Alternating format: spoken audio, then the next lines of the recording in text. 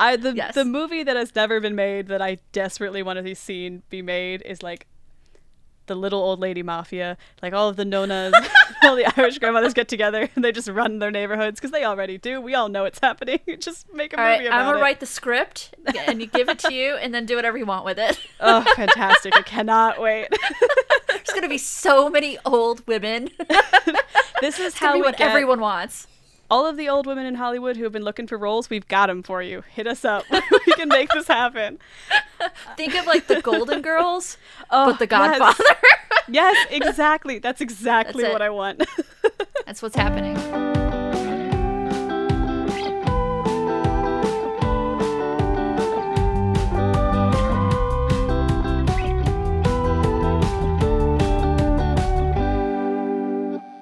Hello and welcome to Movie Struck, a podcast about movies and the people who watch them. I'm your host, Sophia Ricciardi, and I am joined today by Pushing Up Roses. Roses, welcome to the show.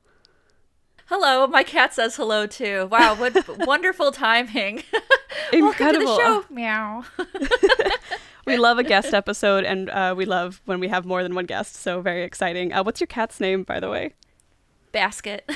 Oh, that's the perfect cat name. I love it. Isn't it so cute? She came with that name from the adoption center because they didn't know much about her background. She was just kind of wandering the streets of Milwaukee, and Chicago Rescue picked her up. And they named her Basket because she was brought in around Easter. Aww. And I just couldn't bring myself to change it. I thought it was so cute.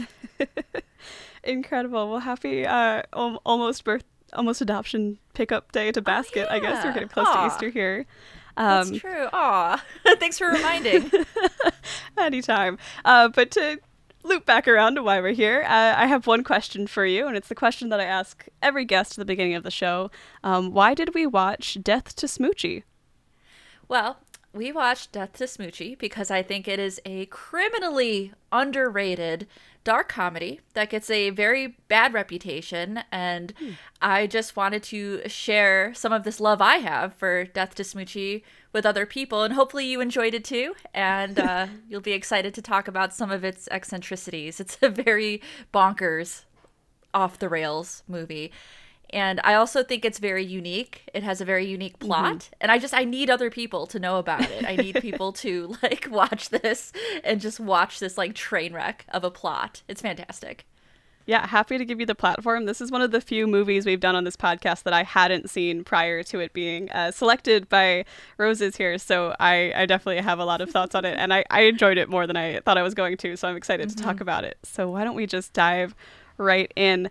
We open on very bouncy kids morning show style music. It's the theme song to Smoochy's show. We fade up into this red lit, ominous looking soundstage where a hippo suit that we can only assume is Smoochy bounces towards us. As the song continues to tell us all about Smoochy's happy magic jungle, we watch as Smoochy is brutally murdered on that very set. It happens. It happens. It's a risk of the biz, as we'll find out. It's a risk of the children's program business. You gotta watch your back. That's the dark side of Mr. Rogers' Neighborhood that you never saw. We cut to 6 months earlier, where we enter this time, different TV programming, but still children's focused, sort of a theme you might notice throughout the movie here. Rainbow Randolph's show, America's favorite children's TV host. It's Robin Williams, which was always a delight to see. The incomparable Robin Williams. Wonderful. Yes, and he's dressed in this wild, sequined rainbow blazer with a matching bowler hat as he dances and sings his way onto the set, joined by Angelo Pike and the Wrinkle Kids? I may have auto-corrected that incorrectly in my notes. Oh my gosh. Yes, the Crinkle Kids. Yes, because later they become the Rhinettes. And now they're Rainbow Randolph's Crinkle Kid. What a weird Crinkle. What? I just really thought about that. It's a weird name. It's a weird choice of name. It doesn't roll off the tongue super well. I guess it's alliteration, but only technically. Also, Crinkle? Yeah, I don't know if I've ever thought about that before. And now my mind is a little blown. It's just one of those fun little details that as soon as you have to say it out loud back to yourself, you're like, wait a minute. Hold up. And they're all sort of dressed in each individual color of the rainbow, and they look a little bit like Oompa Loompas from Charlie and the Chocolate Factory. They do. As we exit this announcer-led title sequence, we jump into Rainbow singing about how friends come in all sizes, getting some audience participation, from the kids that are there on set. And as the song concludes, the voiceover kicks back in with this time Robin Williams as Rainbow hawking his own tie-in products for his show, all sorts of sweets and plastic for the kids. That I love quoting all of that. I just the way Robin Williams says it's not free. I just cracked up so hard. He's such a good salesman, and he gets to really shine in that bit here. It's been so long since I've watched a really good Robin Williams movie, because I just haven't watched a Robin Williams movie in a while. So this was a perfect little dose of like, oh yes, all of his delivery, his performance just sells me on whatever he's talking about.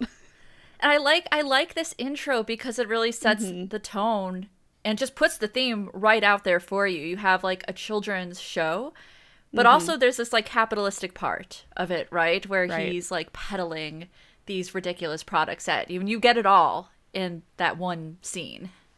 Yeah, it's a perfect little teaser of what the rest of the movie is gonna feel and look like, which is chef's kiss. We love to see it. As the kids sort of cheer, we fade away from this bright and colorful world into a more dimly lit bar where a man and a woman approach a much more nefarious looking Robin Williams Rainbow sitting at a nearby table and present him very slowly and cautiously with a briefcase that is full of, you guessed it, my mystery, thriller, and or spy genre savvy friends, money. You know what's in that briefcase. But we get the glory shot of it just in case you were unsure. They ask that he ensure their son is front row at his show, and that, he'll even get to sit in Rainbow's chair. That's so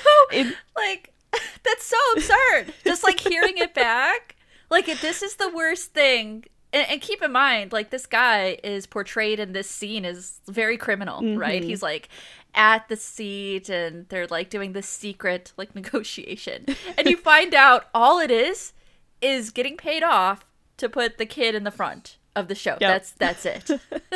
That's show business. I guess that's kind of the tagline of the movie, but he brushes them off. He tells them, he'll call if a spot opens up, and goes to take the money and leave. But as he turns to exit the bar, the parents whip out guns and turn around. Freeze, cocksucker, drop the briefcase. They were FBI agents all along, and Rainbow is under arrest. I can't believe they pushed it that far to be like, freeze, cocksucker. I'm like, whoa. But Danny DeVito's kind of like hard like that. Like he does a lot of dark humor. I think he does it the best. But that line actually shocked me at first. I'm like, geez, all he did was take some money for a kid. And like it just turns into this controversy. It's brilliant. Yeah, compared to some of the stuff that happens to other children's performers or happens by other children's performers later in the movie, this initial setup seems dramatic at first, but having watched the whole movie now, I'm like, wow, he really didn't do that much compared to what some other people will get away with.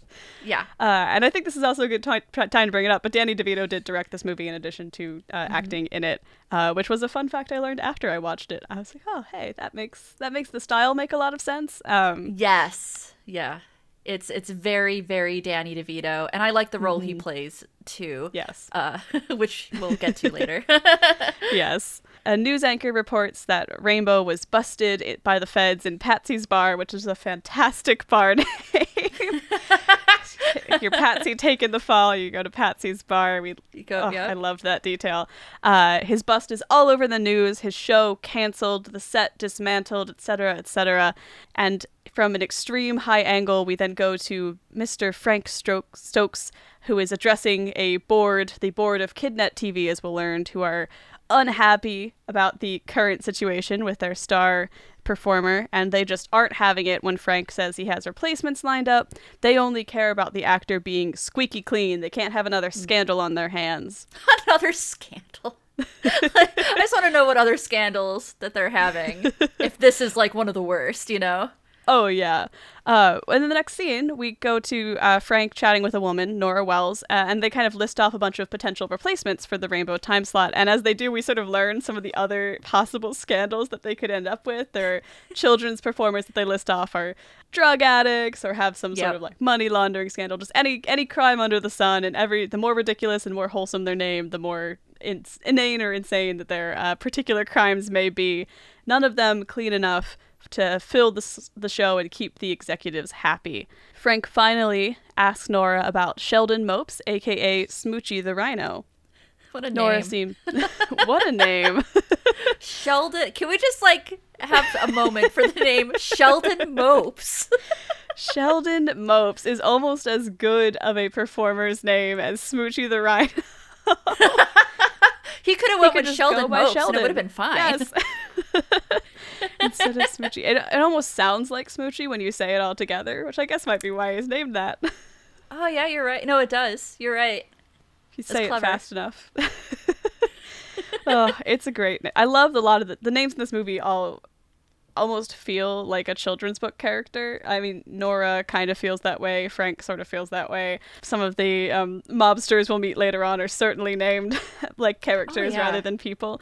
And I think that all goes to help kind of the weird tone that this movie is trying to set. Yeah, it's so off the rails that it makes sense, like in the lore that you're given. Yeah, it all sort of gets tied together. It's so over the top and committed to its bit that it kind of makes you buy into the absolute nonsense, like warped reality version of the real world that you see throughout. Nora is skeptical about bringing in Smoochie the Rhino, aka Sheldon Mopes. After all, as she describes, he's just a sap in a suit. But Frank, who is also played by a young Jon Stewart, which I did not clock at first because he looks so young. Choices with that hair. Choices. And I think he went on record later just saying he is not proud of this acting job. I think it's fine. I don't know how you feel about the acting overall, but it's such a small role. I thought it was fine. It fulfilled the role of kind of skeezy. What was his role in the movie? What was his job? I guess just another agent. I'm not sure. Yeah, Nora's like an executive producer, co-producer type thing. I assumed that he was in a similar role, but he doesn't seem to be very heavily involved with the show once it's going. So it's hard. I guess he's just kind of ambiguously producing for the network, a fixer of sorts. Yeah, I thought he did a good job. And, not exceptional, but not poor either. Right. It didn't take me out or anything. It's interesting that he looks back on it and is like, I just didn't quite nail it, because it is quite a small role too. It is, yeah. But Jon Stewart, aka Frank, does believe that Mopes is their guy. He's so unthreatening, he's squeaky clean, he's perfect for the job. Nora goes to call Sheldon to book him, but gets his comical answering machine, one of those, says hello, waits a second, then reveals that it is, in fact, the answering machine, which tells her that she can catch him at his regular gig at the Coney Island Methadone Clinic. Nora heads...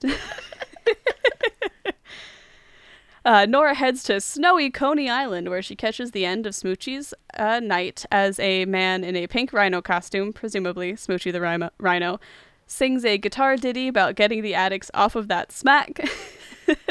Get you off that smacko and the cracko. The songs in this movie are wonderful. They're so good. They're so clever. The wordplay in them is so clever. The performance is great, and they're all like very simple kind of guitar ditties that you would get in the sing-along in a TV show, but then there's just the lyrics are, I said clever a lot, but clever is the right word. Almost like Raffi. Do you remember Raffi? Yeah, he was like, I loved him. He's the one who sang Banana Phone. I think that's like his most, and Baby Beluga.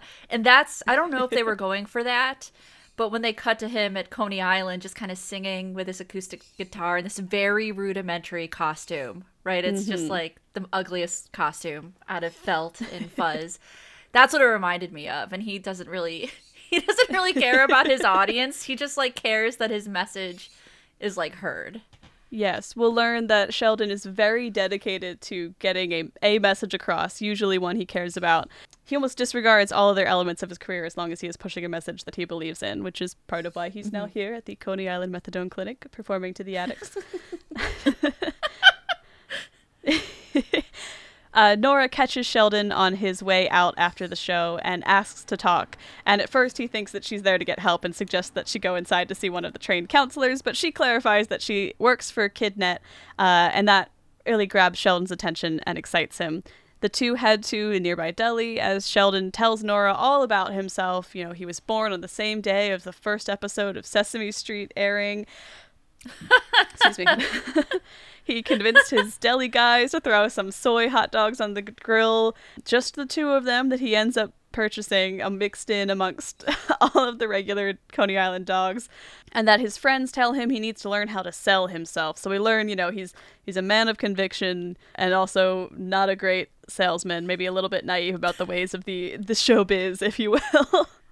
Very naive, but also just very excited, energetic, just being like, yeah, I'll get you on these gluten-free dogs or buns. And I distinctly remember what that hot dog looked like. Yes. It's like yellow. And then he puts some like black tar on it and it like gets all in his teeth. And you're right, there's like a naivety, like an obliviousness about what he's saying.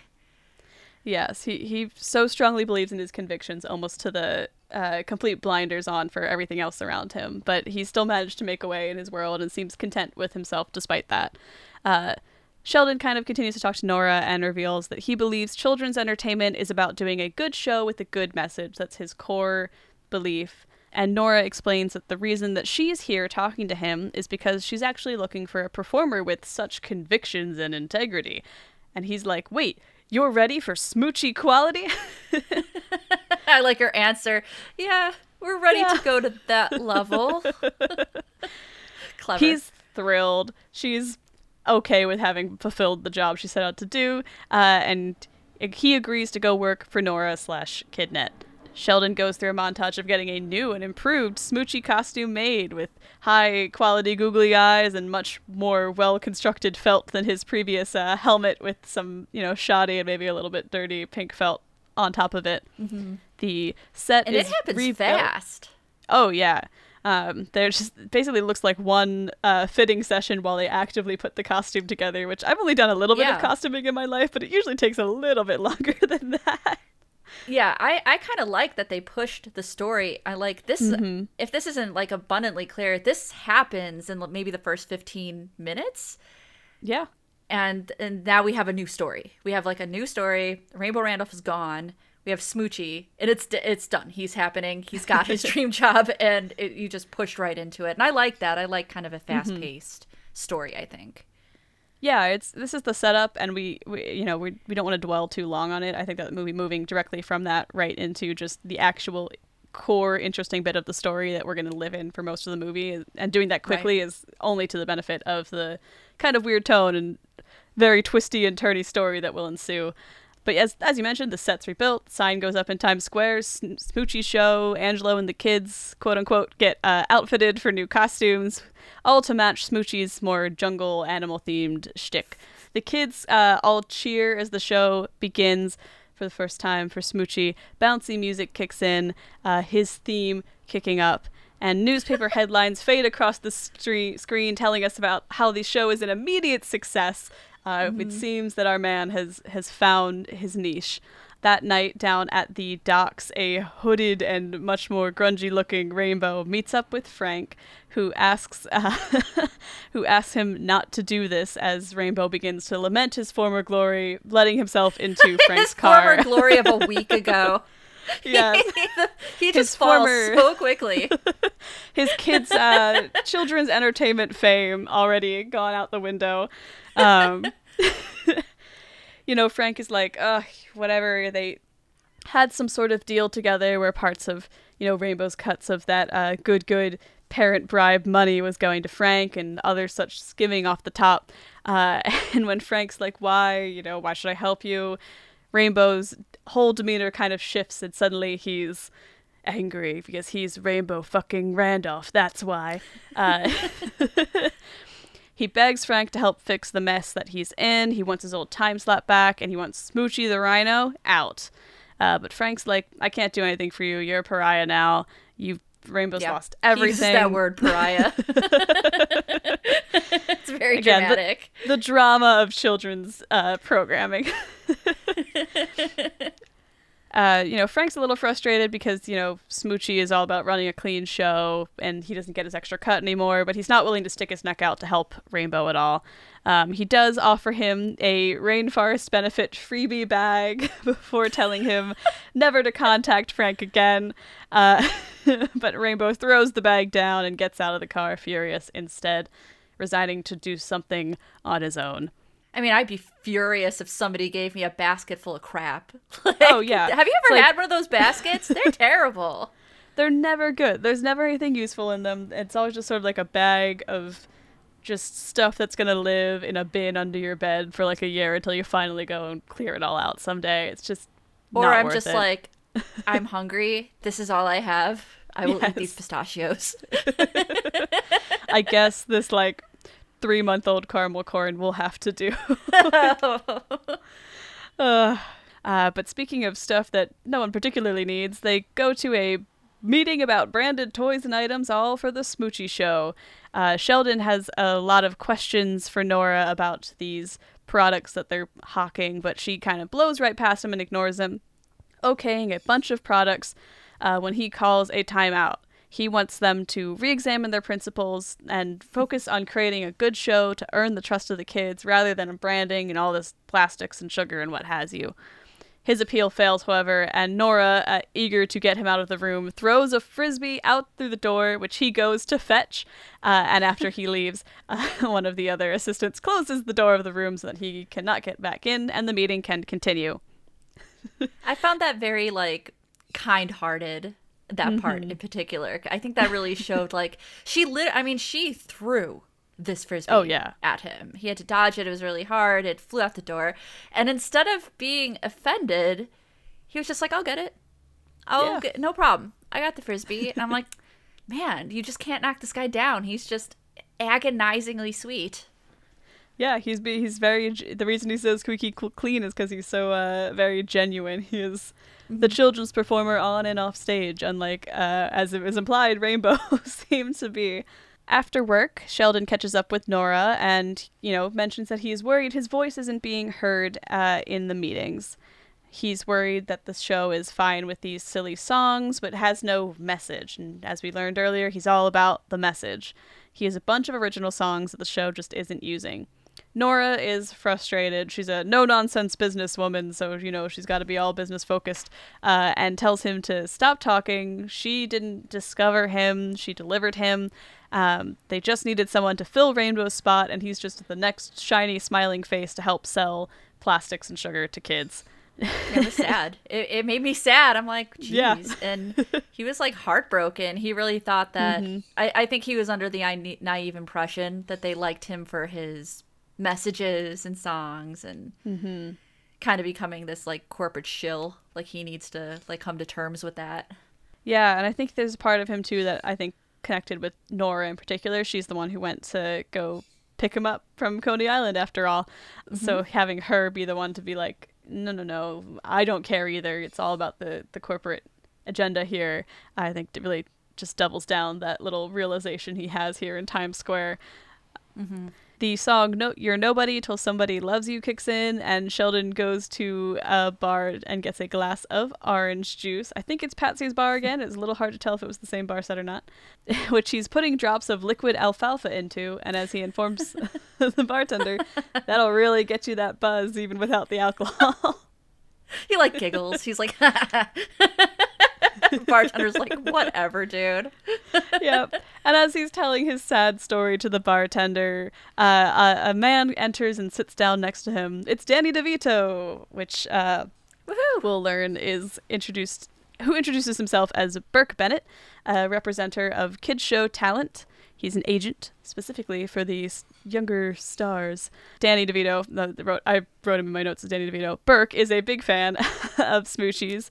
who's just excited that someone's recognized him out of the suit. That's never happened before. Not suspicious at all. Nope, not even a little bit. He's just so trusting Yeah. that he's just excited to meet a fan. He doesn't even think to question it.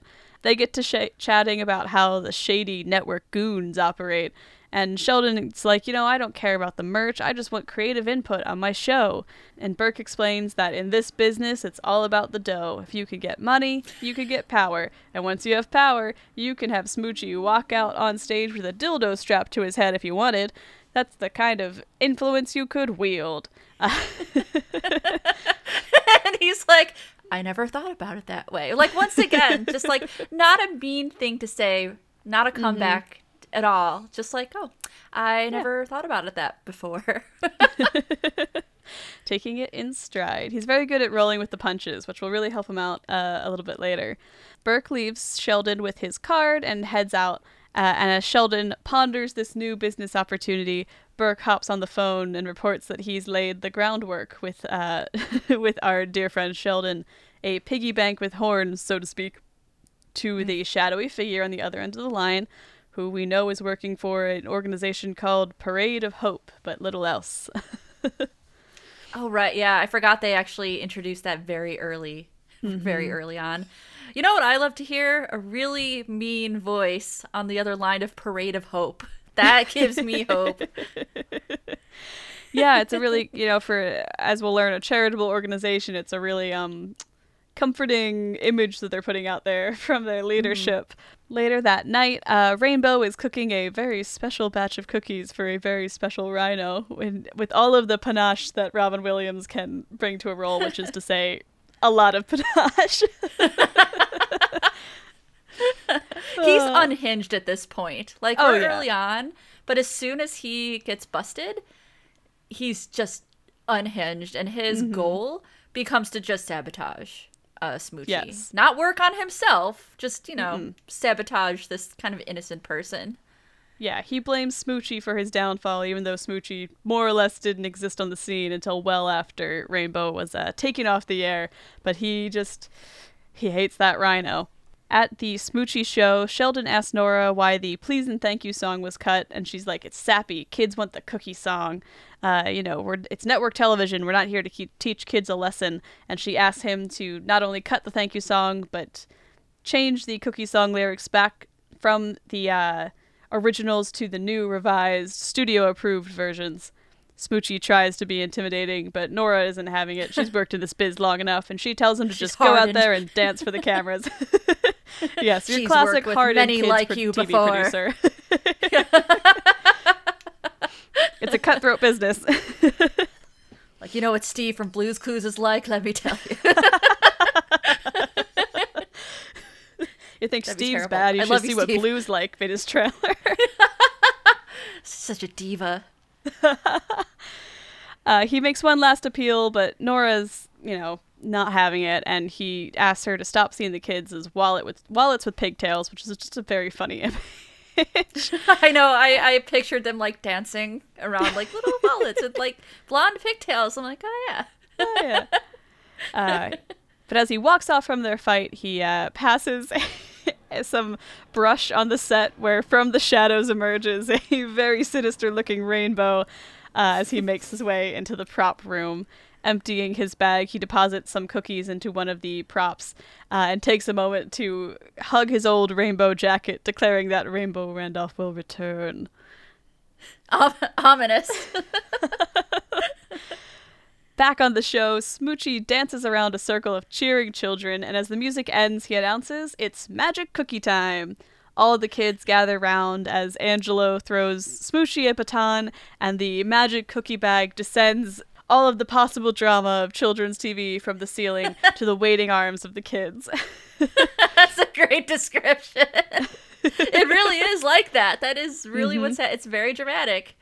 Yeah, the music so far has been very like upbeat and kind of jaunty and goofy, and then it gets incredibly tense and almost operatic as the cookie bag is descending. That's how I feel when I see a cookie bag. I don't know. Yeah, I mean, we've all been there. Rainbow is, of course, watching this whole affair from the rafters, anxiously awaiting Smoochie to remove a cookie from the bag, always saying, "Take out the cookie, take out the cookie." But first, of course, we have to sing the cookie song with all of the words still at their original organic cookie descriptions, not changed back to the sugary version as Nora demanded. Cookies flavored naturally with juice and what have you. Mm-hmm. I guess maybe lemon juice would be a good cookie juice flavoring. I guess I've definitely had cookies with apple juice, but those were like oatmeal cookies made with like apple juice and applesauce and stuff like that.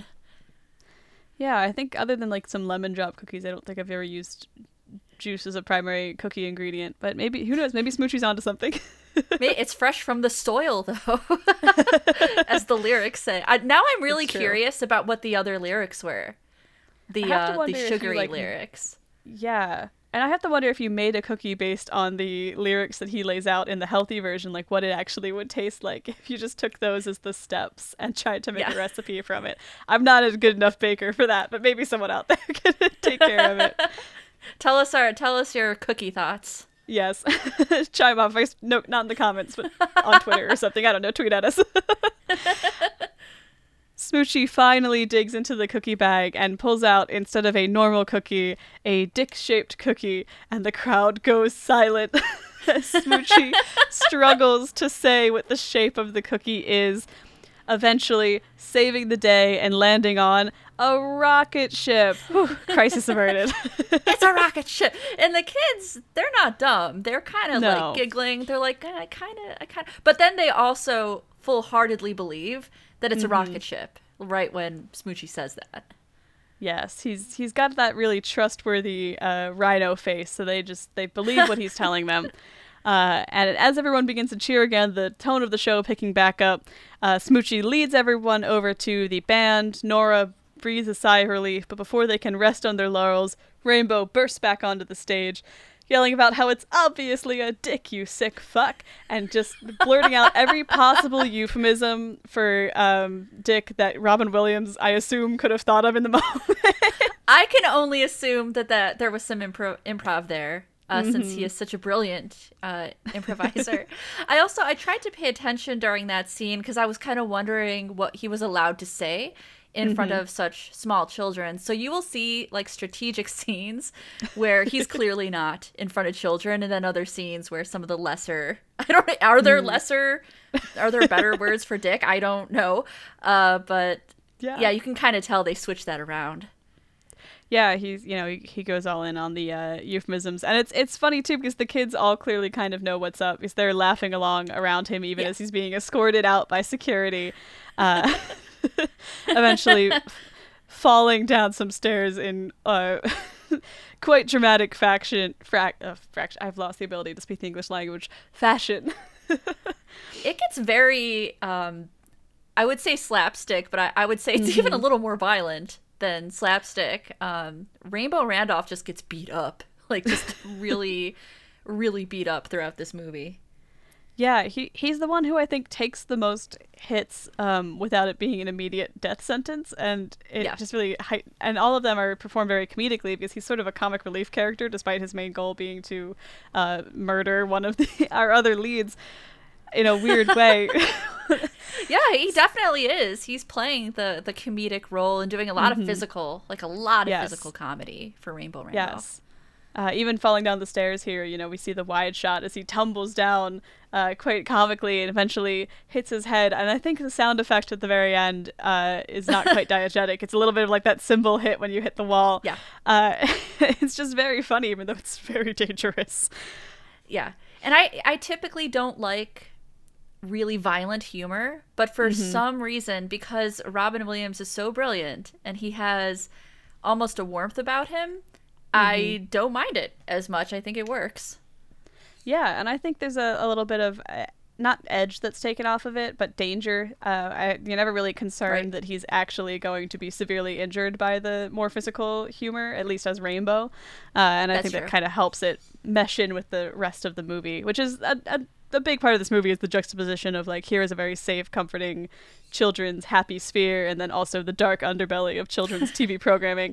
So that kind of dichotomy is carrying out the rest of the film, but it's really easy to see it in some of Robin Williams's bits as well. Definitely. At a meeting after the show, Sheldon thanks everyone for taking a moment to sit down with him and talk about this sort of coordination. He introduces Burke, his new agent, to Nora and Frank. And Frank tries to appeal to Burke, like, we always used to come to an agreement. But this time, Burke, of course, holds all the gunpowder, so to speak, as he is the one who owns all the rights to Smoochie. Or Sheldon is the one who owns all the rights to Smoochie, but as far as Burke is concerned, Burke owns Sheldon. Right. And I kind of wondered about that scene because I thought somebody like Sheldon would have had to sign contracts, like kind of giving away your identity, but I guess he didn't. I guess he really does own the rights. Yeah, I thought that was a little odd too. I guess maybe in the haste to replace Rainbow, they maybe forewent some of the more particular legalese, although most of the productions I've worked on have been very strict about making sure that NDAs and any rights agreements are signed before work even begins. So that was a little bit unusual. But it's going to be a good bargaining chip here for Sheldon, so I guess it works out in his favor in the end. Yeah, we needed that to work. So. Yes. I'm kind of glad they skipped over it because rights negotiations and paperwork might not have made for the most interesting opening to the movie. And now we will perform legalese for you. No. And sign here, here, and here. No. But Nora's like, we're the one who found him, but Burke says it doesn't matter what his last job was or where you got him from because you need Smoochie for this job now. And that's why the Rhino is getting what he deserves. Executive producing credit. Smoochie and Burke are sitting having dinner, having successfully gotten all of Sheldon's desires, new benefits, creative control, veto power over products, executive producing credit, the corporate penthouse, ooh, shiny chrome, new. And Burke even offers Sheldon a little present, handing him a parcel under the table, and as Sheldon unwraps it, he reveals a gun. Gasp. Sheldon doesn't want it. He doesn't believe in guns, but Burke is like, keep it. It's very handy in Burke this is business. like, really?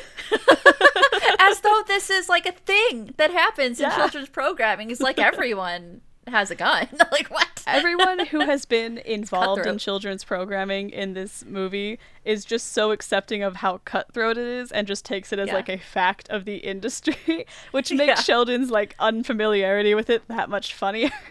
Yeah. It's wonderful. Mm-hmm. As they sort of settle this conversation, Burke points to a rather talkative man in a track jacket at a nearby table and tells Sheldon not to engage or they'll get stuck talking to him all night. But Sheldon recognizes him. It's Spinner Dunn, the former boxer.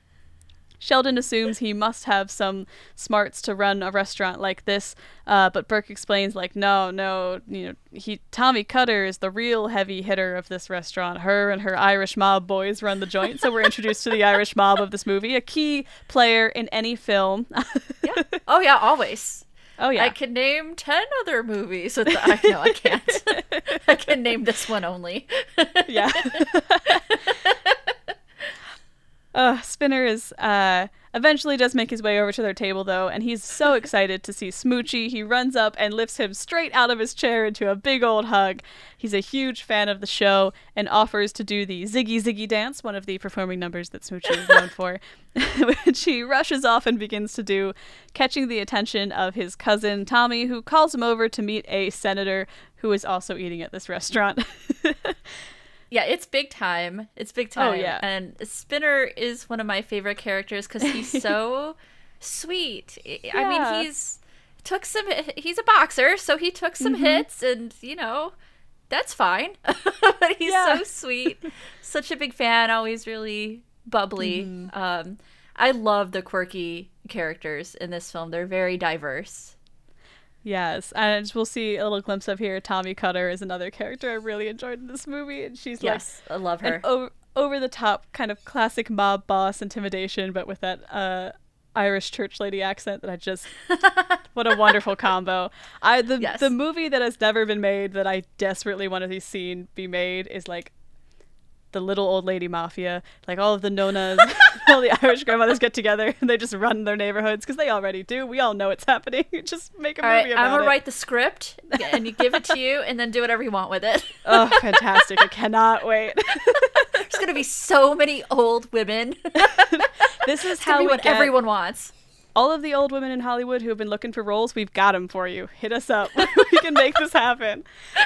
Think of like the Golden Girls, Oh, but the Godfather. Yes, exactly. That's exactly That's it. what I want. That's what's happening. Fantastic. But Sheldon is also quite taken with Spinner. He's like, oh, Spinner's super sweet. I'm glad I made a friend tonight. But as this wonderful little scene concludes, Frank is off having a meeting with a shadowy figure who is displeased with his lack of cash flow. The rhino's a little too green, see? He's not in on all of the ins and outs of the industry. Which is a problem for Frank, because unless the rhino learns how to play ball soon, he's going to have financial problems. Meanwhile, in his kitchen, another exciting event, a different setting, presumably on the same night, Angelo is cooking when Rainbow comes to visit. He seems friendly through the door, but as soon as the door is open, he tackles Angelo, calling him a traitor. My body was barely cold and you went to work for the rhino. Say you're a crinkle kid. Yes, he demands that Angelo say he's a crinkle kid, but Angelo doesn't relent because he's a rhinette now. A job's a job, he's got to pay the bills. Rainbow asks if he can stay with Angelo because he's got nowhere else to go, and over some pasta laments about the lost corporate penthouse, how he has liens and bills, and the whole world is just up his fucking ass. It's all terrible for Rainbow, but don't worry, he has a long memory. Angelo tries to Angelo tries to convince him not to piss his life away, but Rainbow is convinced that Smoochie was sent from hell to destroy him, and that rhino is the face of evil. And Angelo's just watching this like, good God, what has happened to you? Oh, how the mighty have fallen. Yeah. At a newsstand the next morning, Sheldon reads up on the shakeup at the Smoochie show. He's hit the headlines. He's an EP now. Entering the office, everyone treats him much better, offering to get him coffee and saying hello. And he eventually goes into Nora's office and he tries to, make good. He's like, I get it. The power structure has changed, but I still want your input. We're partners. Nora, though, doesn't quite feel the same. She's like, we're not partners yet. And although he wants them to be planting the seeds of a real collaboration, Nora suggests that he plant this and gives him the finger instead. This is when we first see Sheldon get to be actually kind of angry for the first time, as she starts to yell at him to get out, and he kind of refuses, yelling back a bit and dropping some of the niceness that he's had, not quite getting, punching below the belt or anything, but clearly frustrated with the situation. Yeah, and definitely wanting to stand up for himself, even just a little bit. Yeah. Yeah, we get the sense that he's not just a soft pushover. There's something more to this rhino. He goes over to his office where a patch of wheatgrass from Burke is waiting, I guess in lieu of flowers. Gee, how nice. As well as the Irish mob, led by Cousin Cutter, who emerged from the shadows. I guess I have to wonder when they would have gotten into the building in the morning in order to be waiting there before he clocked in. I have no idea. And it could be I feel like in this world, the Irish mob kind of has a reputation in kind of this small space we're given. So I wonder if they're just let us in, or we're going to chop you up with a hammer or something. They know how to get what they want. So I wonder if how long were they there waiting? It's okay, guys, all night. And now then we'll surprise him. We have to keep moving to make sure that we're always positioned in the shadows. There's a lot of windows in this office. We can't close them because then he'll know what's up when he walks in. So we got to just move with the sun. They're always coming out of the shadows. Tommy and the guys are always emerging. That's how you make an entrance. You emerge. Exactly. Tommy says that her cousin Spinner likes him a lot, and she was wondering if Smoochie could give him a little floor space, a part on the show. Sheldon tries to say he doesn't think Spinner would do well on TV, just like he wouldn't do well in the ring, but Cutter isn't really buying into this and does a whole, oh, how this makes me sad routine, which causes her mob goons to circle up around Sheldon, now intimidated, and he says he may actually have a part for Spinner since he's considering it. Having gotten what she wanted, Cutter and her boys leave, and as they do, Sheldon gets a call from Rainbow, who threatens him with all of the panache that Robin Williams has, which, as mentioned before, is quite a lot. It's a bad day for Sheldon. Although I will say, in a kind of a lighter mood, Tommy does say, hey, you did give him a role. We got your back forever now. So like we are allies now. So like it's a weird way to get allyship, to be like threatened, but at least he has somebody like really of high power on his side. Yeah, he's not quite as alone in it anymore.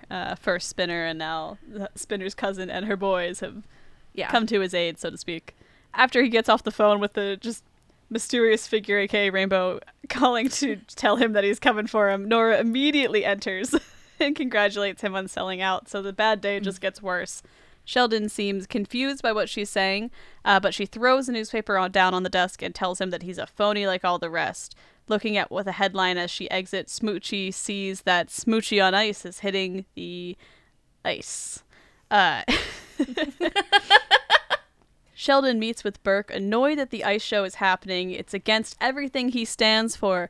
And Burke is like, look, man, no one's ever refused an ice show. Of course, Smoochie's determined to be the first to ever do that. And what will Burke do? How will he reconcile Smoochie not wanting to do the corporate sellout of the ice show? Which I didn't realize was quite a... I don't know if it's actually that big of a moneymaker in children's television, I guess. That's a great question, but now that you bring that up, I kind of do remember, like in the Barney days, they would have, not ice shows, but they would have lives. So it'd be like, see Barney live.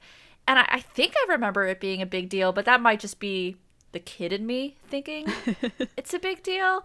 Yeah, I'm not sure. It seems like you could do other things than an ice show to like make profit, but we need our big event for this movie, so the ice show is gonna fill that in here, regardless of whether or not those are huge draws out here in non-moviedom. On the Smoochie show, Spinner is doing his new part, playing the cowbell, throwing off the rhythm of all the songs and dancing as he just hits it kind of whenever feels appropriate to him, irrespective of the beat, worrying even Angelo and Smoochie somewhat as they try to recover, Nora watching disapprovingly from her producer's chair. Spinner, after the show, busts into the green room asking if he did a good job, and after getting the approval that he seeks from Sheldon, running off to get drunk as he helpfully informs us his plan of action. I'm gonna go get drunk now. Go, Spinner. What a sweet summer child you are. Oh, wonderful, wonderful Spinner. Nora then enters and asks Sheldon about the choice to cast a mental patient, which of course Sheldon tries to refute. Oof, man, 2002. But I like that it wasn't used, like Sheldon did not find that funny at all. And I appreciate that a little more. And you're right, in the early 2000s, just calling people mental was kind of really normal. But I really appreciated when Sheldon's like, don't call him that. Like, don't do that. Yeah, it's a line that's not played for a joke. It's played so that Sheldon can refute it, which is an important distinction from it just being a line that was meant to be joking. Because there's quite some foul language that is jokes in this movie, and this is not one of them. Yeah, correct. Nora is wise to the pressure that Sheldon's under from Cousin Cuddy, though, and Sheldon tries to calm her down by like, look, at least he's got a sense of humor, which is more than can be said for you. She also gets an eyeful of Sheldon without a shirt, which was very funny. So let's have a moment here. Yes. Look, okay, how do I put this delicately? I didn't understand that because I thought it was such an average shot. And I'm not, I have BDD. I would never body shame anyone. But a pretty thin guy in some trousers with some fuzzy pants, I don't get it. But Nora was like, ooh, yeah, that is my type. I'm just like, what? Is this supposed to be sexy? I don't know. It was very jarring watching it the first time, just because, like you mentioned, I'm not sure if this is the pinnacle of, like, sexuality in cinema that you expect. But some facts we learn about Nora later on kind of make a little bit more sense, as maybe this is her type. Believe it or not, it will. So we'll cover that a little bit more when we get there. But yeah, it's a very out of context, almost jarring shot for a moment there. Outside on the street, Sheldon goes to grab a cab to go home when a limo and a very shady man pull up and tell him to get in, showing the gun they're packing to force him to go along with the ride rather than taking his own ride home. In the limo, the man introduces himself as Merv Green, representative of the Parade of Hope Foundation. Remember that shady organization? Yep. Who claimed to raise money to build children's hospitals, although one of his lines of dialogue is something along the lines of like, yeah, we paid for a brick or two, which I'm choosing to interpret as they've actually paid for like a handful of bricks and not that much of the cost of the just construction. some bricks and a wheelbarrow of cement. And this is played by the amazing Harvey Fierstein. Yes. So he's got that intimidation, just with his voice alone, has that intimidation factor. Oh yeah, because we don't see his face for a very long time in this movie, and he's still one of the most frightening people up until then. He asks Sheldon if he's pulling out of the ice show, and Sheldon's like, no, I'm not pulling out. I never agreed to do it in the first place. And Marv sort of explains, and I'm going to put explains in big old air quotes because it's threatens that the Foundation has sponsored every ice show Kidnet has ever done, and that they skim from the top. It's a huge source of profits for them, so Sheldon, shouldn't buck history and skip the show. See? I feel like he didn't say "see" at the end of every line, but I feel like he did. That's the vibe. Yes, yeah, I have a face for radio. See? Yes, exactly. Like an old-timey villain. Sheldon, though, remains steadfast. He refuses to do the ice show, and Merv threatens that starting tomorrow, Smoochie better start raising his baton for Parade of Hope, including doing the ice show, and sort of like leaves at that, kicking Sheldon out of the limo. Sheldon calls Burke and says that he wants to go to the authorities about Parade of Hope, that he just had his life threatened by an organization that's supposed to be helping children, but Burke's like, hey, buddy, slow down. Maybe we should just consider the ice show and stay healthy. Do you really think that they don't got their fingers in the police's pot or whatever? And as quote, they're the most like brutal of the charities. That's the actual quote. Like, they're the most crazy of the charities. I love that this movie imagines a world where like instead of crime families, you just have a bunch of different charities that are like at war with each other. That's the universe. Who can make the most money? Come on, guys. Instead of the 5 families, you have the 5 charities. You got like the Wish, Parade of Hope. This is not true to real life, but as he concludes this conversation, though, Sheldon's got a knock at the door, as is quite common in this movie for one conversation to end and another to immediately begin, and Nora arrives. She says that she was a little harsh the other day, and also that she is very drunk and has come to apologize. She explains, I know you're not doing the ice show. I've just been hardened by years in the biz, and it's hard to know who's on the level.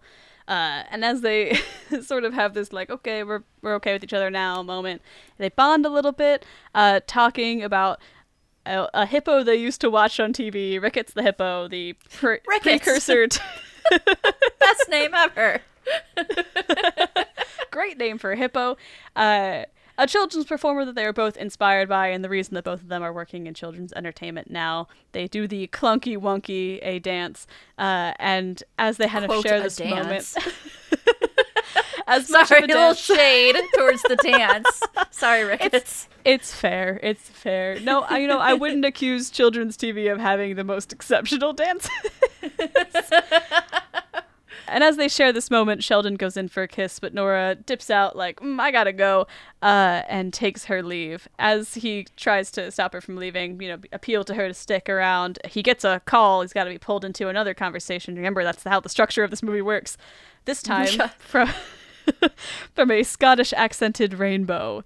He introduces himself as Benjamin McNucklepeck from Parents for Decency in Children's Television, and Sheldon doesn't seem to catch on to the fact that this is in fact Rainbow and fully buys into the Benjamin McNucklepack character. He says that they're having a banquet and want Smoochie to perform, as well as to come and receive a plaque, all sorts of accolades. And of course, Smoochie agrees. Why wouldn't he want to go perform for children? Without even looking it up. He's just so trusting. Even after all this, it's just so very trusting. He hasn't quite figured out just how jaded he gotta be in this industry. He's still holding on to his roots here. Yeah. Later on, another day, in Rainbow, in disguise, picks up Sheldon and makes a strange car conversation, as they drive to the event, including trying to get Sheldon to trash Rainbow by trashing himself. And, Sheldon's like, I think that Rainbow clearly had some issues with anger and alcohol, but, he was pretty talented, not willing to stoop to the levels that Rainbow wants him to. But somehow this begins to enrage Rainbow because he's not getting the result that he wants. And in trashing himself, he starts to make Sheldon question a little bit of like, who did you say you were? Yeah, and I think that's a really important scene because it shows that for Sheldon, he's like, oh, I would never take pleasure in someone else's misfortune. And I feel like Rainbow knew that was right. Like, that's a good, genuine, amazing response. And you also see Rainbow kind of projecting a lot. And he'll make like a quip like, I bet he's gay too. And it's just interesting, all of these things, this anger he like has on himself. He's still willing to put that, on Smoochie and say, I have nothing to learn from myself. I have nowhere to grow.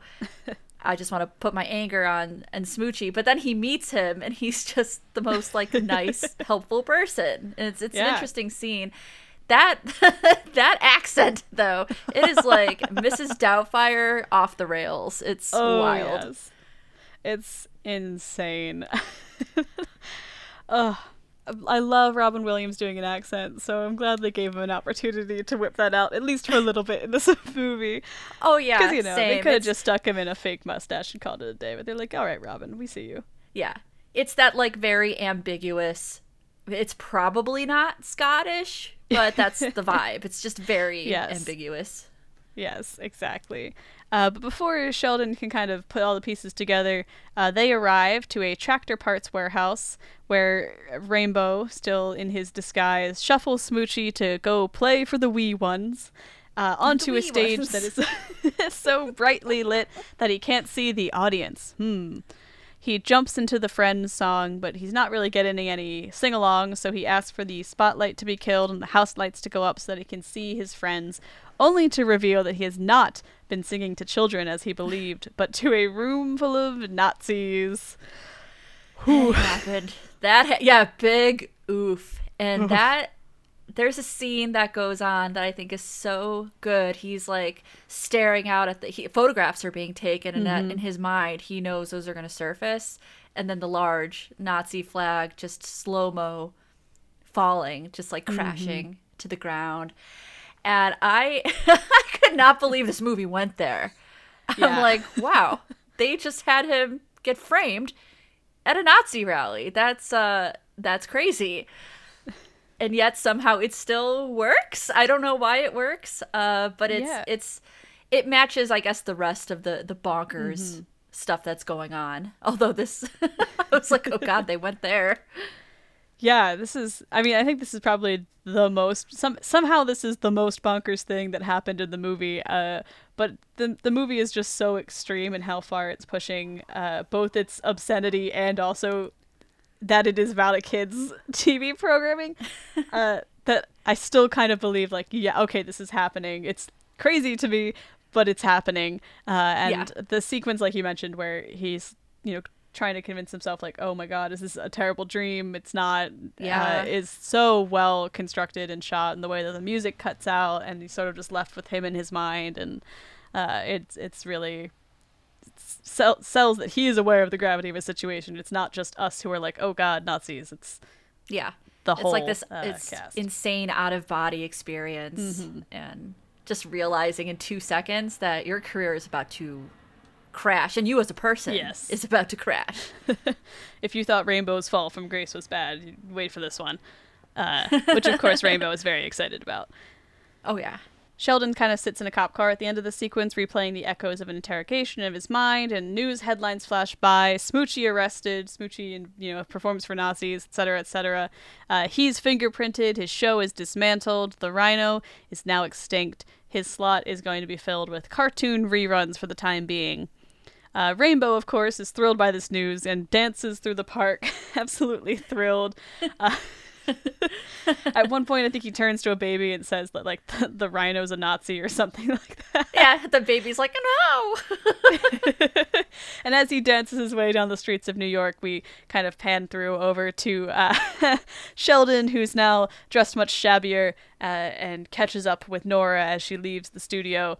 She believes that he is in fact a Nazi, and he's like, no, I was set up, I need your help, but she just doesn't believe him. She doesn't know him well enough to go out on that emotional limb.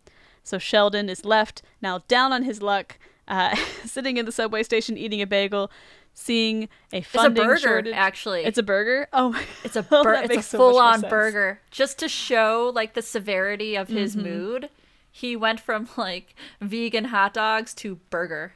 Oh, how the mighty have fallen. Yeah. He returns to the old clinic where he used to perform, but a funding shortage has shut it down, and outside, an old man tells him that he wishes he had the clout to set things straight in this town, as we really sell that Sheldon, now powerless, is also left just unable to change how corrupt this town is, and by extension the world of, again, children's TV programming. Later that night, Nora's watching the Hippo show alluded to earlier when Rainbow shows up at her apartment. He offers her flowers and then says that he knows she and Frank are in a bind, and he, graciously volunteers to come back to his old spot. Nora isn't having any of Rainbow's nonsense and tries to throw him out, and he appeals to their old relationship. It seems they used to be a bit of a thing as well. He tries to redeem himself, and in doing so lets slip that he was in a car with Sheldon, which Nora catches on and realizes that it was Rainbow who set Sheldon up. Rainbow promptly gets punched and kicked out of the apartment as Nora's onto the scheme. Meanwhile, Spinner is crying to his cousin about Smoochie when Nora shows up at the restaurant asking after Burke. Shortly later, Cutter busts in on Rainbow asking about the rhino, and the Irish mob, after throwing him about for a comically long sequence of beating him up, gets him to admit that it was in fact all him who set up Smoochie. That scene was brutal. Oh my god, it was so violent. It's so violent, and the whole time Rainbow is like, you guys aren't actually going to be violent, and they always immediately respond by, like, throwing him into a piano or something. It's crazy. Wasn't that Angelo's apartment? Yes. Yeah, Rainbow's still staying with Angelo at this point. Poor Angelo, guy. who truly has done nothing wrong in this movie. Constantly has his apartment broken into or smashed or what have you. But with this reveal, there are new headlines. Rainbow frames Smoochie, and Smoochie's reputation is redeemed as Rainbow is arrested and accosted by reporters. As he's walked to his car from Angelo's apartment, he continues to trash Sheldon and Nora to the very end, even as he is the most hated person in all of America. Someone throws an egg at him, and finally he makes it into the car. Meanwhile, outside I love all of those Kidnet, quotes that come out of him when he my name isn't Wandolph, it's Randolph. just trying to haphazardly talk to the reporters. It's both sad and adorable at the same time. Just like Williams is great at doing that, but yeah, I love it. Yeah, it's every celebrity breakdown in real time, but because it's played with a comedic tone. Robin really sells it. Outside of Kidnet, the crowds cheer for Smoochie. In the green room, Nora apologizes to Sheldon for not believing in him, and he gets back on stage, Smoochie rising once more to his cheering audience, this time decked out in American flags, as the tots all cheer. I guess, you want to really make sure the image is clear this time around. The show continues, and later they cut to a segment where they're sitting around the staged campfire with the lighting much more ominous than it typically is, as Smoochie tells the kids about how it's hard sometimes not to feel bitter and mad, and when he gets mad, he howls, and asks the kids to all howl with him, and to get that frustration out. They all do, but Smoochie's final howl is a little too real, as everyone takes a moment of silence after it ends. Yeah. And the lighting is just kind of spooky enough to unsettle us a bit, as it also unsettles and Angelo, Nora, and Spinner. But after that moment, that beat of awkwardness, he transitions into the Ziggy Ziggy, and the mood is back to the kid show vibe. He's back in action, baby. Rainbow is watching the news announce the return of Smoochie and how he's more popular than ever, and takes to smashing the TV, which is Angelo's TV. Angelo's TV, again, yeah. And Angelo comes home to find him absolutely destroying his picture-in-picture and throws him out for abusing the help that he offered. Meanwhile, Sheldon goes to the restaurant and sees Spinner, who has been practicing his cowbell in advance of the show, and meets with Burke, agreeing to do the ice show after all, but he's not just going to do the show as they normally do. He's doing it all himself. No sponsors, crooks, nothing. It's going to be a squeaky clean performance. Yeah, with clean food, clean everything. You can't even get salt, which... Nope. That's a choice, but okay. Yeah, he's doing it Sheldon's way. Before, he could only convince the deli to throw 2 soy dogs on for him. Now he's going to let all the kids live the life that he would have them live. And he's also going to give half of all the profits to go rebuild the Coney Island Drug Clinic, and the other half are going to go to fund drug education programs for kids. Burke tries to talk him out of cutting out the Parade of Hope, but Sheldon is, he's back on top, he's high on power, and he's gonna use it. As he leaves, Tommy asks him to get Spinner to stop banging that cowbell all day and perhaps give him something else to do on the show that's a bit quieter, which was a very real appeal. Yeah, she was like, moment. Please. She's like, look, I know I pressured you into giving him a role in the show, and I'm so thrilled that he's happy, but maybe could you give him something that's just a little bit quieter? Like, whose idea was it to give him a cowbell? Right? I guess we needed more cowbell back then. We needed more cowbell. There was a prescription that needed to be filled, and Spinner filled it. He did. Oh, how he's filled it. Rainbow, there's a little shot of him walking down the street where he comes across a man raising money for rhino conservation, and he's shouting the phrase, save the rhino, over and over, and he just goes ballistic and attacks him. And we know at this point in the movie that Rainbow's a lot unhinged, but I love that this moment is included because it's just so funny and it really helps sell it, that he is so far gone at this point. In much shadier business, however, Frank and Burke meet up. Frank asking Burke to help him get back in on the action and to help him get rid of the rhino.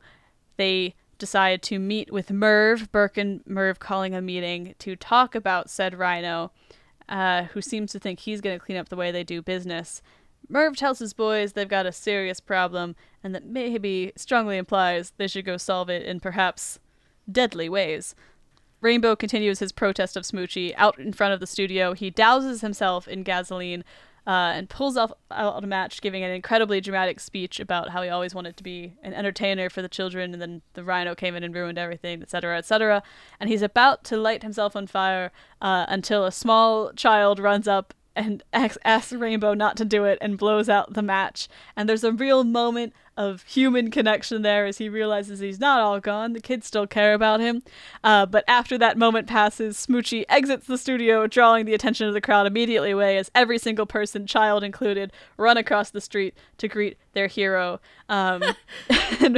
He's like too enraged to even go forward with his plan. Like, that's how angry he is. Yeah, he watches the little girl who just saved his life get a Smoochie hat given to her and an autograph from Sheldon, and he just starts screaming, what does it all mean?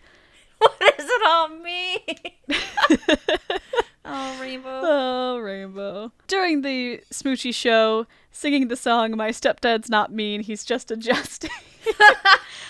Best song in the whole so movie. Good. Maybe ever. If you don't like this movie, I understand, because it's a lot. It's not gonna ring for everyone, but I think we can all agree that song is amazing and funny and irreverent. I love that song. There is a reason that this is the song that we get almost the entirety of, because there's a number of songs in the movie that we catch a line or two of, but we hear almost the entirety of My Stepdad's Not Mean, He's Just Adjusting, and it's on purpose because it is fantastic. That's true. I'm not sure I noticed that, but the other songs will catch here's a line, here's a silly line, but man, they put in the whole song. Yep. And as I watched fondly as the song played out, so too does Nora watching the shoot go by as Smoochie finishes up and introduces a surprise visitor to Jungle Land. He's like, "Hey guys, new character alert! It's my cousin, Moochie. It's Spinner, Moochie. now also in a rhino costume." This rhino It's so costume is more of cute, I like a can't. burgundy. Yeah, it's very Yeah, cute. burgundy. Yeah. Compared to the like kind of fuchsia-y Smoochie costume. Spinner doesn't do great in front of the camera, freezing up and eventually telling Sheldon that the costume is making his nuts itch, but it seems to have gone over okay even so. As after the show, Spinner comes up to Sheldon excited for the ice show and excited to hear all the crowds cheering. He tells Sheldon very sappily that he loves him, and I'm like, oh god, I'm too genre savvy, this can't be good. Yeah, it's not. As Spinner leaves the green room, Nora walks in. She's excited that Sheldon is using his fame for good, and he's like, well, you know, you're the one who inspired me. They have a moment, they kiss. We all knew where this was going. And Nora kind of has to check in. She's like, you're for real, right? Like, I thought this was all an act. And they go behind a big red screen and in silhouette get undressed, and we all know where this was going. Yeah. And as they hook up, Spinner is walking backstage in the rhino costume in lighting that is eerily similar to the opening of this movie, and that's where the 6-month timeline all starts to connect. As he makes his way, skipping happily and singing, he is jumped by 2 goons, as we saw in the opening, and though he tries to fight back, he is shot and killed, taken to an alley to be left out in the rain, only to be found the next morning. The wrong rhino was got. That shocked me when I first, like, I knew there had to be, we're coming up to, like, kind of the climax. Well, that, I don't know if that was the climax of the movie, but I feel like we needed something to push it further along. But I was shocked. That that's the character that they chose to end. But also, I like that scene in its artistic way. They've got Sheldon and Nora like making love in front of the bright red screen, and then they have Moochie skipping along the bright red wall, like 2 different reds. We have passion, and then we have like murder and violence. It's such an interesting like dichotomy there in that part. Yeah, and it's a very different change. The way this movie is shot, it's kind of got 2 lighting schemes. There's the like on-camera kid show, bright, highly saturated rainbow color scheme, and then there's the dark and gritty underbelly that's always just sort of highly contrasted shadow, lots of specific areas of light, and red always seems to show up in those scenes, but never in a greater quantity than it does here in this montage, where we get the cross-cutting between the 2 that you mentioned. So it's a very intentional choice, and it's very gorgeous. Feels like the wrong word because it's when a man in a rhino costume gets brutally murdered, but it's a very aesthetically pleasing shot. It is, and it's very artistically thought out. For sure. The next day, though, only the chalk outline of the hippo costume marks where Spinner once was, as the news announces his death. Merv is... real quick, Yes. I think that is how you do dark comedy. Yes. Is you're that if I had to like put a label on it, write some really good like dark comedy joke, it's having the rhino outline for the death. Like Chef's Kiss, it's not really offending. It's just like ooh. gives your brain a little chuckle, I think. Yeah, it's a nice little not quite break, because we're still going to stay pretty serious for a couple minutes here before we kind of, exit this part of the movie. But it's a nice little, like, hey, we're still watching a comedy overall. Right. The situation is sad, but there's still some absurdism going on. And it's such a funny shot, too. The thought of someone having to draw the rhino outline. Join the forensics team, they said. Like I got that job. Yep. CSI Smoochie. But But Merv is furious with his goons for getting the wrong rhino. How could they have done that? One is an entirely different color than the other, but they, they try to talk it off. And we go to the funeral for Spinner, where Sheldon is mourning his friend. Cutter and her goons seem sure that it was a hit by Rainbow, and they vow to find and end him, and remind Sheldon that this hit was meant for him, so that from now on, everywhere he goes, the Irish mob also goes, which is kind of nice that he's got these powerful allies that are really paying dividends. He may have been pressured into giving Spinner the spot, but they were actual friends, and he got in good. It's nice to see that his attitude kind of paid off a little bit. It's weirdly sentimental. Yeah. As sentimental as you can be about the mob, that's what that is. Exactly. Later on, Angelo watches as the police go through his apartment, and they go through all of Rainbow's old, disturbed doodles of rhino murder on the back of, newspapers and things, asking, how long did he stay here? They're practicing for the ice show when Tommy and her boys show up, as their investigation has turned up a different suspect than Rainbow after all. They reveal that they're pretty sure Merv is the one who ordered the hit. Sheldon's like, okay, well, now that we know, we can take Merv through the criminal justice system, and Tommy informs him that actually that's already been taken care of, as Tommy and her boys have decapitated Merv. Yeah. and honestly, what another beautifully artistic shot. Mm-hmm. I don't know how many things we can say that about a beheading. I don't know how many I can say, yeah, that's beautiful.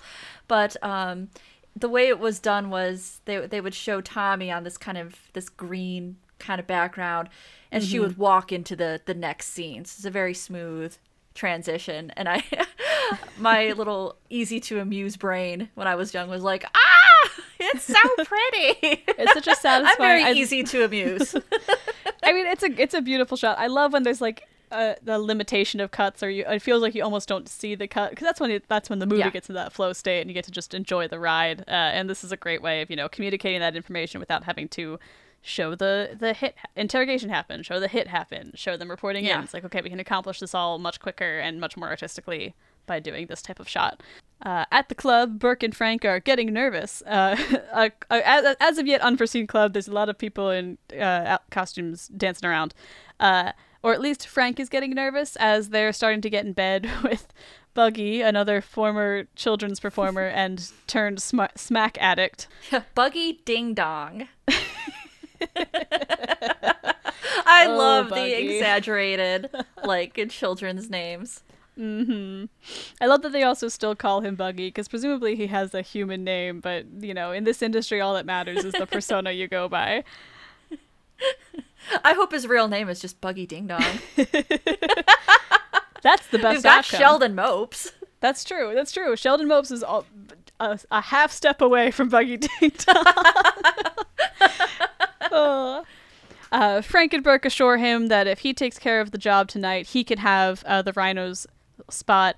It looks like the threats for Sheldon's life are not quite over yet. Rainbow, sitting alone down on his luck in some warehouse somewhere, is visited by Angelo, who drops off some supplies and tells him, hey buddy, are you sure you still want to be doing all this vengeance thing? And it seems like perhaps Rainbow is moving on. It seems like the little girl who saved him really touched him, and maybe he's ready to let go of the rhino hate, which Angelo is just thrilled with, and he gives him a little magazine to read while he makes dinner. But as he's flipping through, Rainbow sees Nora and Sheldon together at the funeral in one of the articles, and his hatred is immediately reignited in full force as how dare he get with his girl. His girl, yeah. Just looking for excuses at this point, Mm-hmm. Yeah, he's got hatred with no purpose to it, because at this point he knows, what kind of person Sheldon is. And it's not really his fault, and he's sort of started to come to terms with it, but he hasn't just quite let go yet. At the studio, Buggy sneaks up on Nora back in her office, telling her he's got business with Stokes, Frank, who's putting him back on the air in the rhino's place. Nora gets suspicious and just kind of has to do her best to get this guy to leave her alone. And eventually when he leaves, she tells Sheldon all about how Stokes can't be trusted and Buggy is out to get him. And as Sheldon sort of wrestles with the implications of that, Rainbow busts into the penthouse apartment, gun in hand. continuing his like trend of just sort of the acting appearing. scene of a lifetime. So this is my favorite Robin Williams role just ever. This is my favorite. This is one that I think, having now watched this movie, does not get nearly enough love when we talk about Robin Williams roles, because he is giving it his all and it is absolutely paying it off. Yeah, I have never seen someone so completely unhinged in a role. Yes. You know, like, he really pushes it. Mm-hmm. He's unhinged and yet somehow still really likable. Yeah, he in is a way very that likable. like really only Robin Williams, I think, can pull off.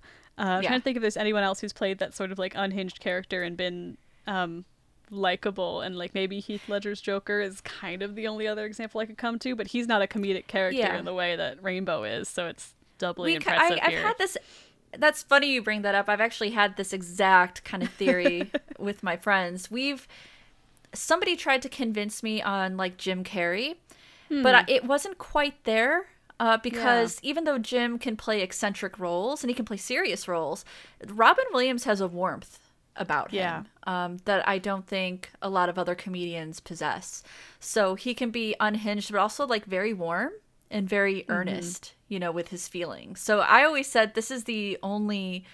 Robin Williams is the only person who could have played Rainbow Randolph. I'm very serious about that statement. I think you hit the nail on the head with that one. I completely agree. I can't think of another performer who has, like you mentioned, the warmth to pull this kind of a role off.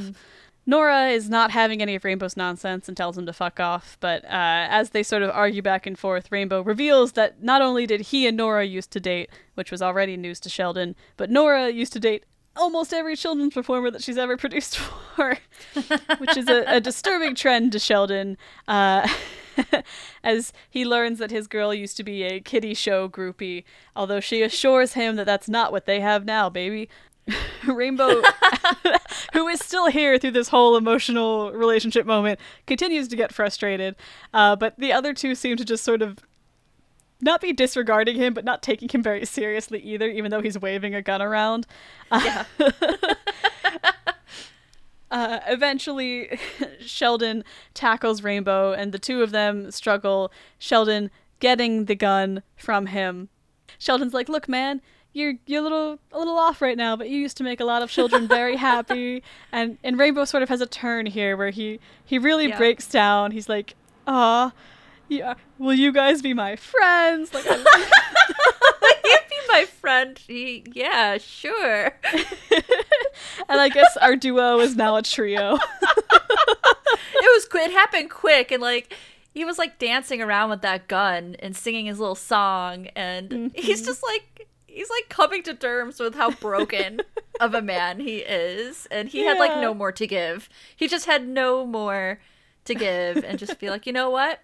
These are my friends now. Yes, we're buddies.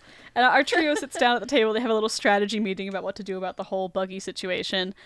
Sheldon reloads Rainbow's gun, and he and Nora head to the studio, saying that Rainbow can stick around in the penthouse if he wants to hang out, which is, sure. He'll enjoy his own lifestyle. Yes.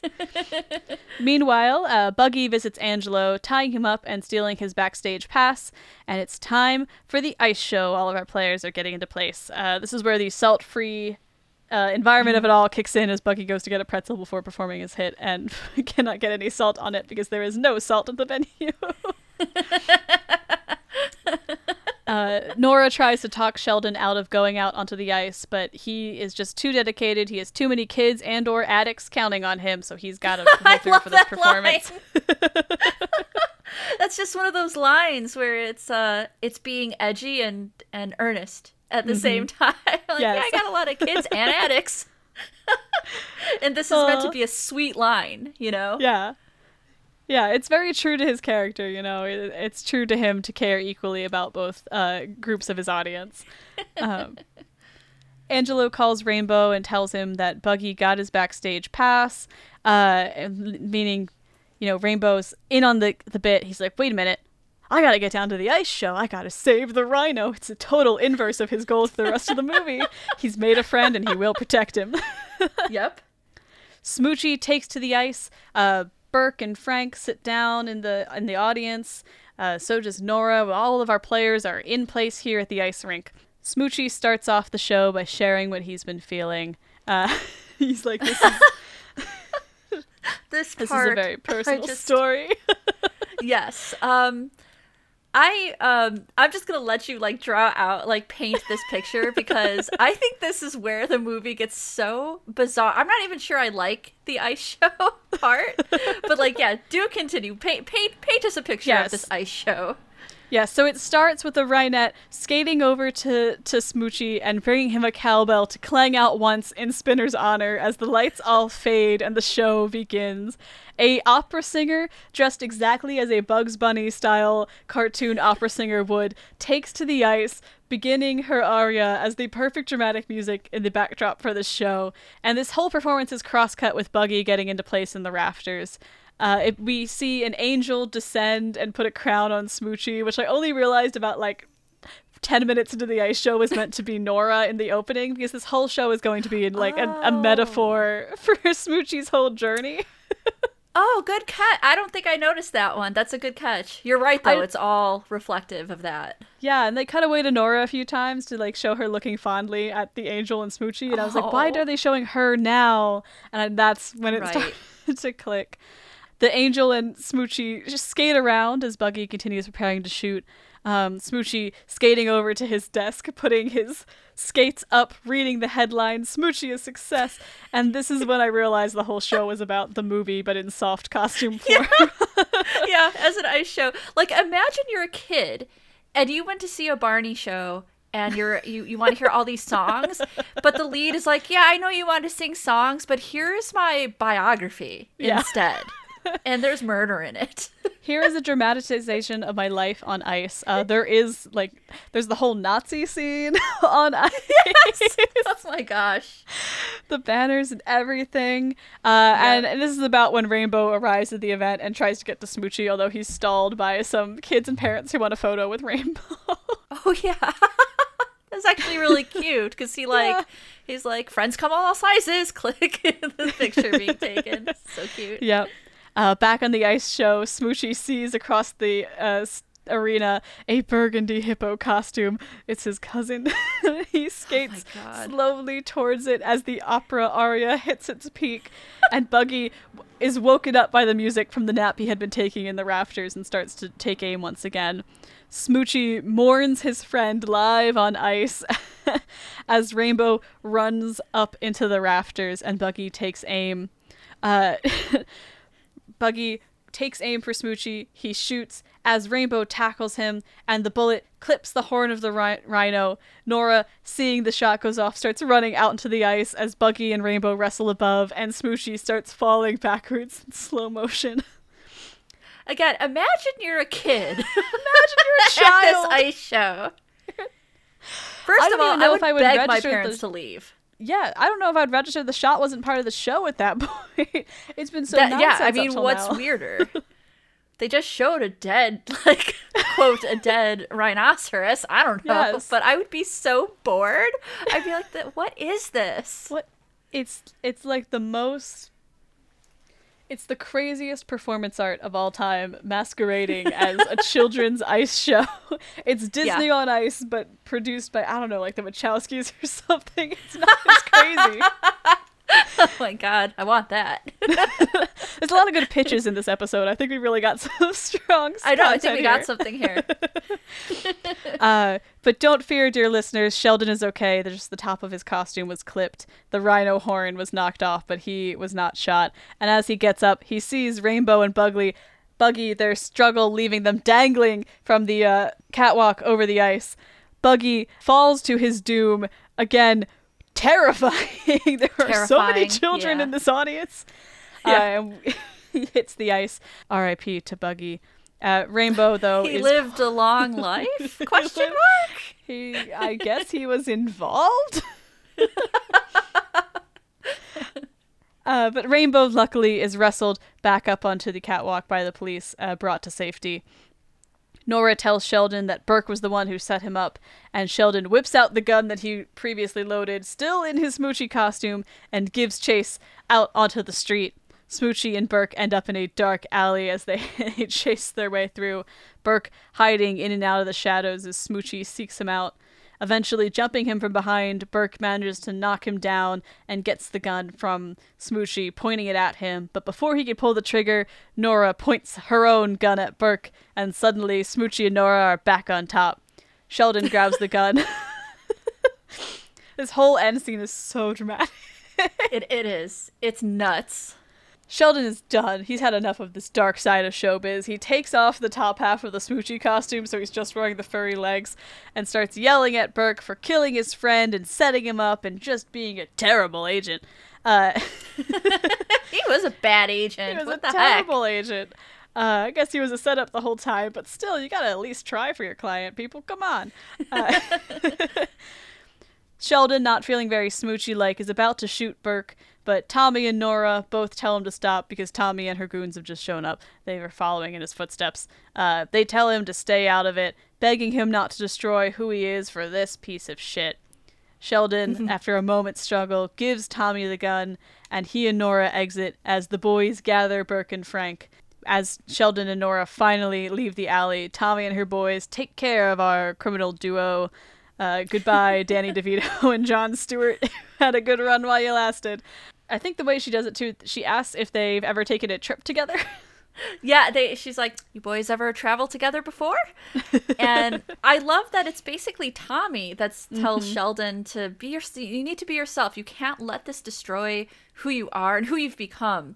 Because early, kind of sprinkled throughout the movie, Sheldon is revealed to have gone to anger management. I don't know if you remember that, but when Nora came over, he's like, oh yeah, in anger management.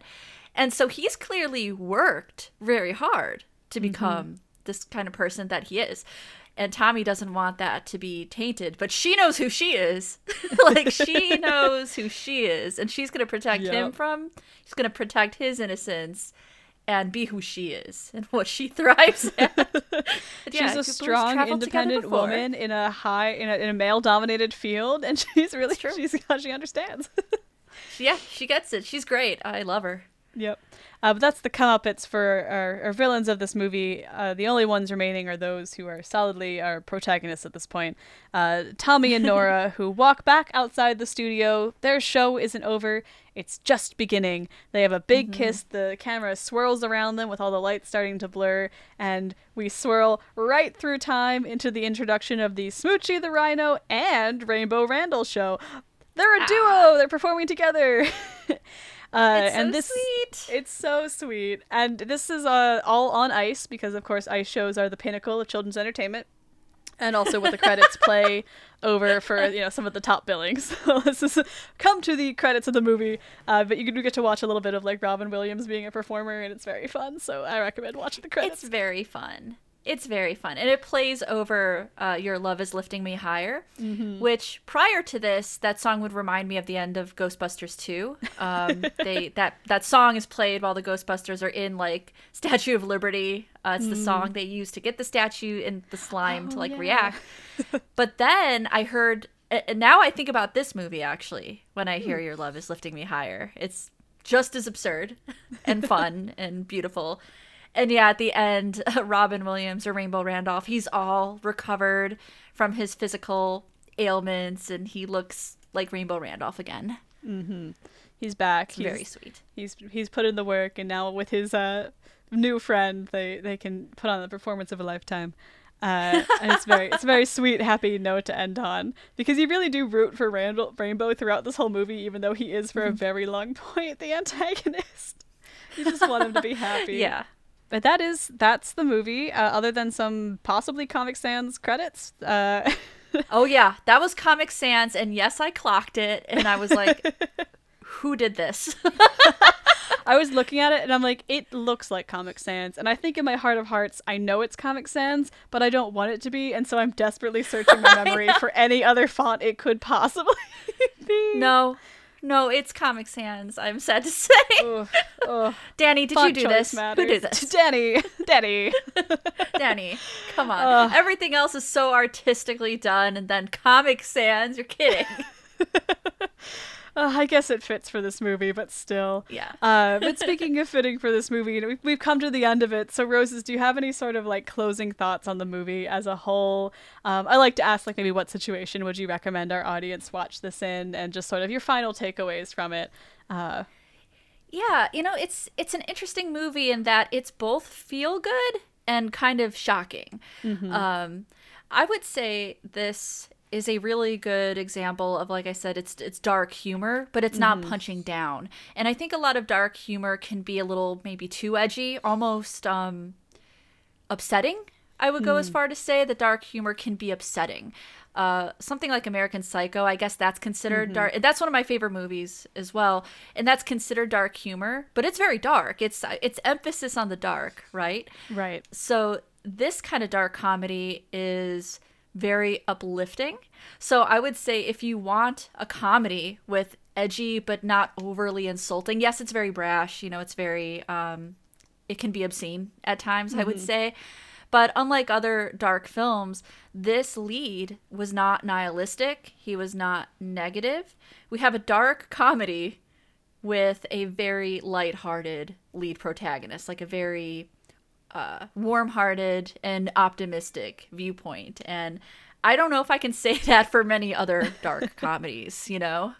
Yeah, no, I completely agree. I think if you compare this to something like an American Psycho, the protagonist, the lead, being so genuinely warm and kind-hearted and, you know, not nihilistic, just makes this fit in a weird niche of like dark comedy that you can watch and still feel good about after, because sometimes that can be a difficult zone for dark comedies in particular, to hit.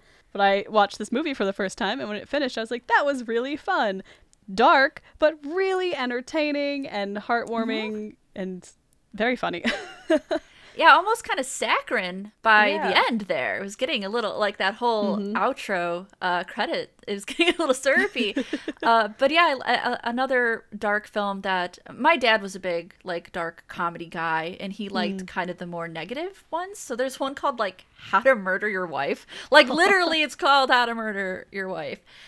And again, just like American Psycho, it has this protagonist that is just very unlikable.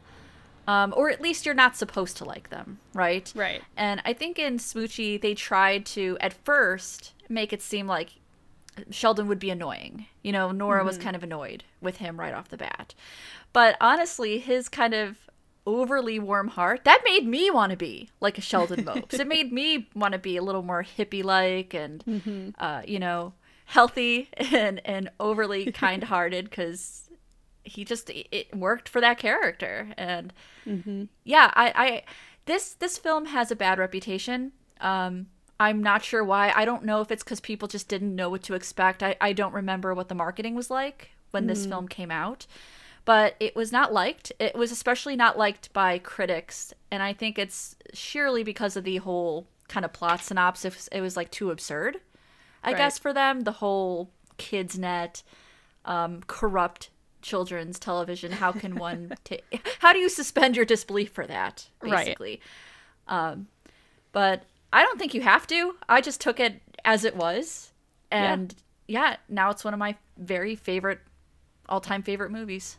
Yeah, I was pleasantly surprised by how much I enjoyed this. I think it falls into a category of, like, I have 3 categories for bad movies. You know, they're either critically panned, but otherwise well made, or maybe they just have a lot of technical errors, but the story's really good, or they're technically bad and there's really feel terrible to watch. This is definitely in that first category for me of, like, maybe it was critically panned, and that's why we don't talk about it quite as much, but it's a really enjoyable watch, and I especially enjoyed, I was surprised by how well the cinematography and production design fit with the story they were trying to tell. It's somehow both incredibly bright and childish and dark and moody at the same time, which is difficult to balance without fully going in, like, a Dark Knight direction and not being able to see anything on screen, or going full Barney and seeing too much. They were really good at hitting that middle ground, which just helps sell the whole absurdity of the situation, but the world that this movie exists in as well. And it's just, there's a lot of jokes that still land. A lot of the comedy all holds up. I had a really good time watching this. It's a lesser known movie that I would recommend people go check out if they have the time. I always like it when we can end an episode and actually recommend the movie to people. Oh yeah, definitely. I was not about to choose a movie where I ended like, and I don't recommend this film. Goodbye. Like, I definitely wanted to come in and recommend something I think people really would enjoy. Yeah, I'm glad.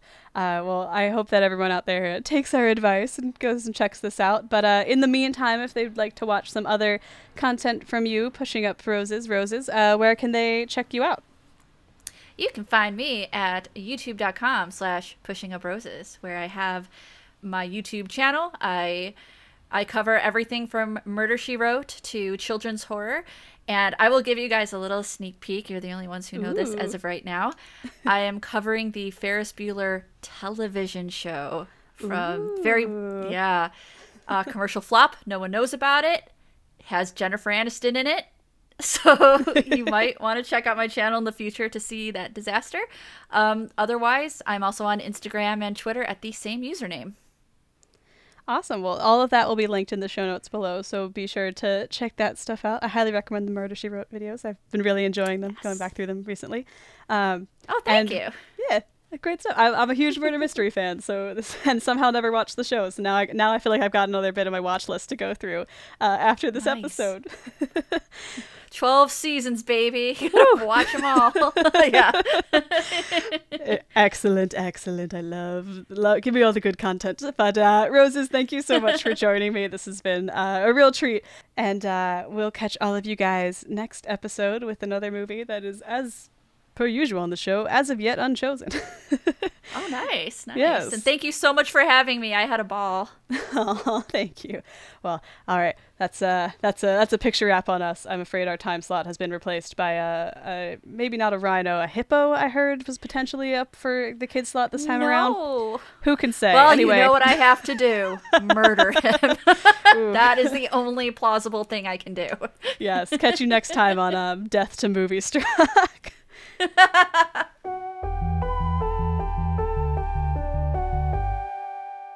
Thanks so much for listening to this week's episode of Movie Struck. We'll be back on May 2nd to talk about Bakuro, but if you have any questions, comments, or concerns for the podcast before then, feel free to email us at moviestruckpod@gmail.com. If you enjoyed the show, please rate us and leave a review on your preferred podcast platform. And for more from our guest, Pushing Up Roses, be sure to check out the links to her YouTube and socials in the show notes below.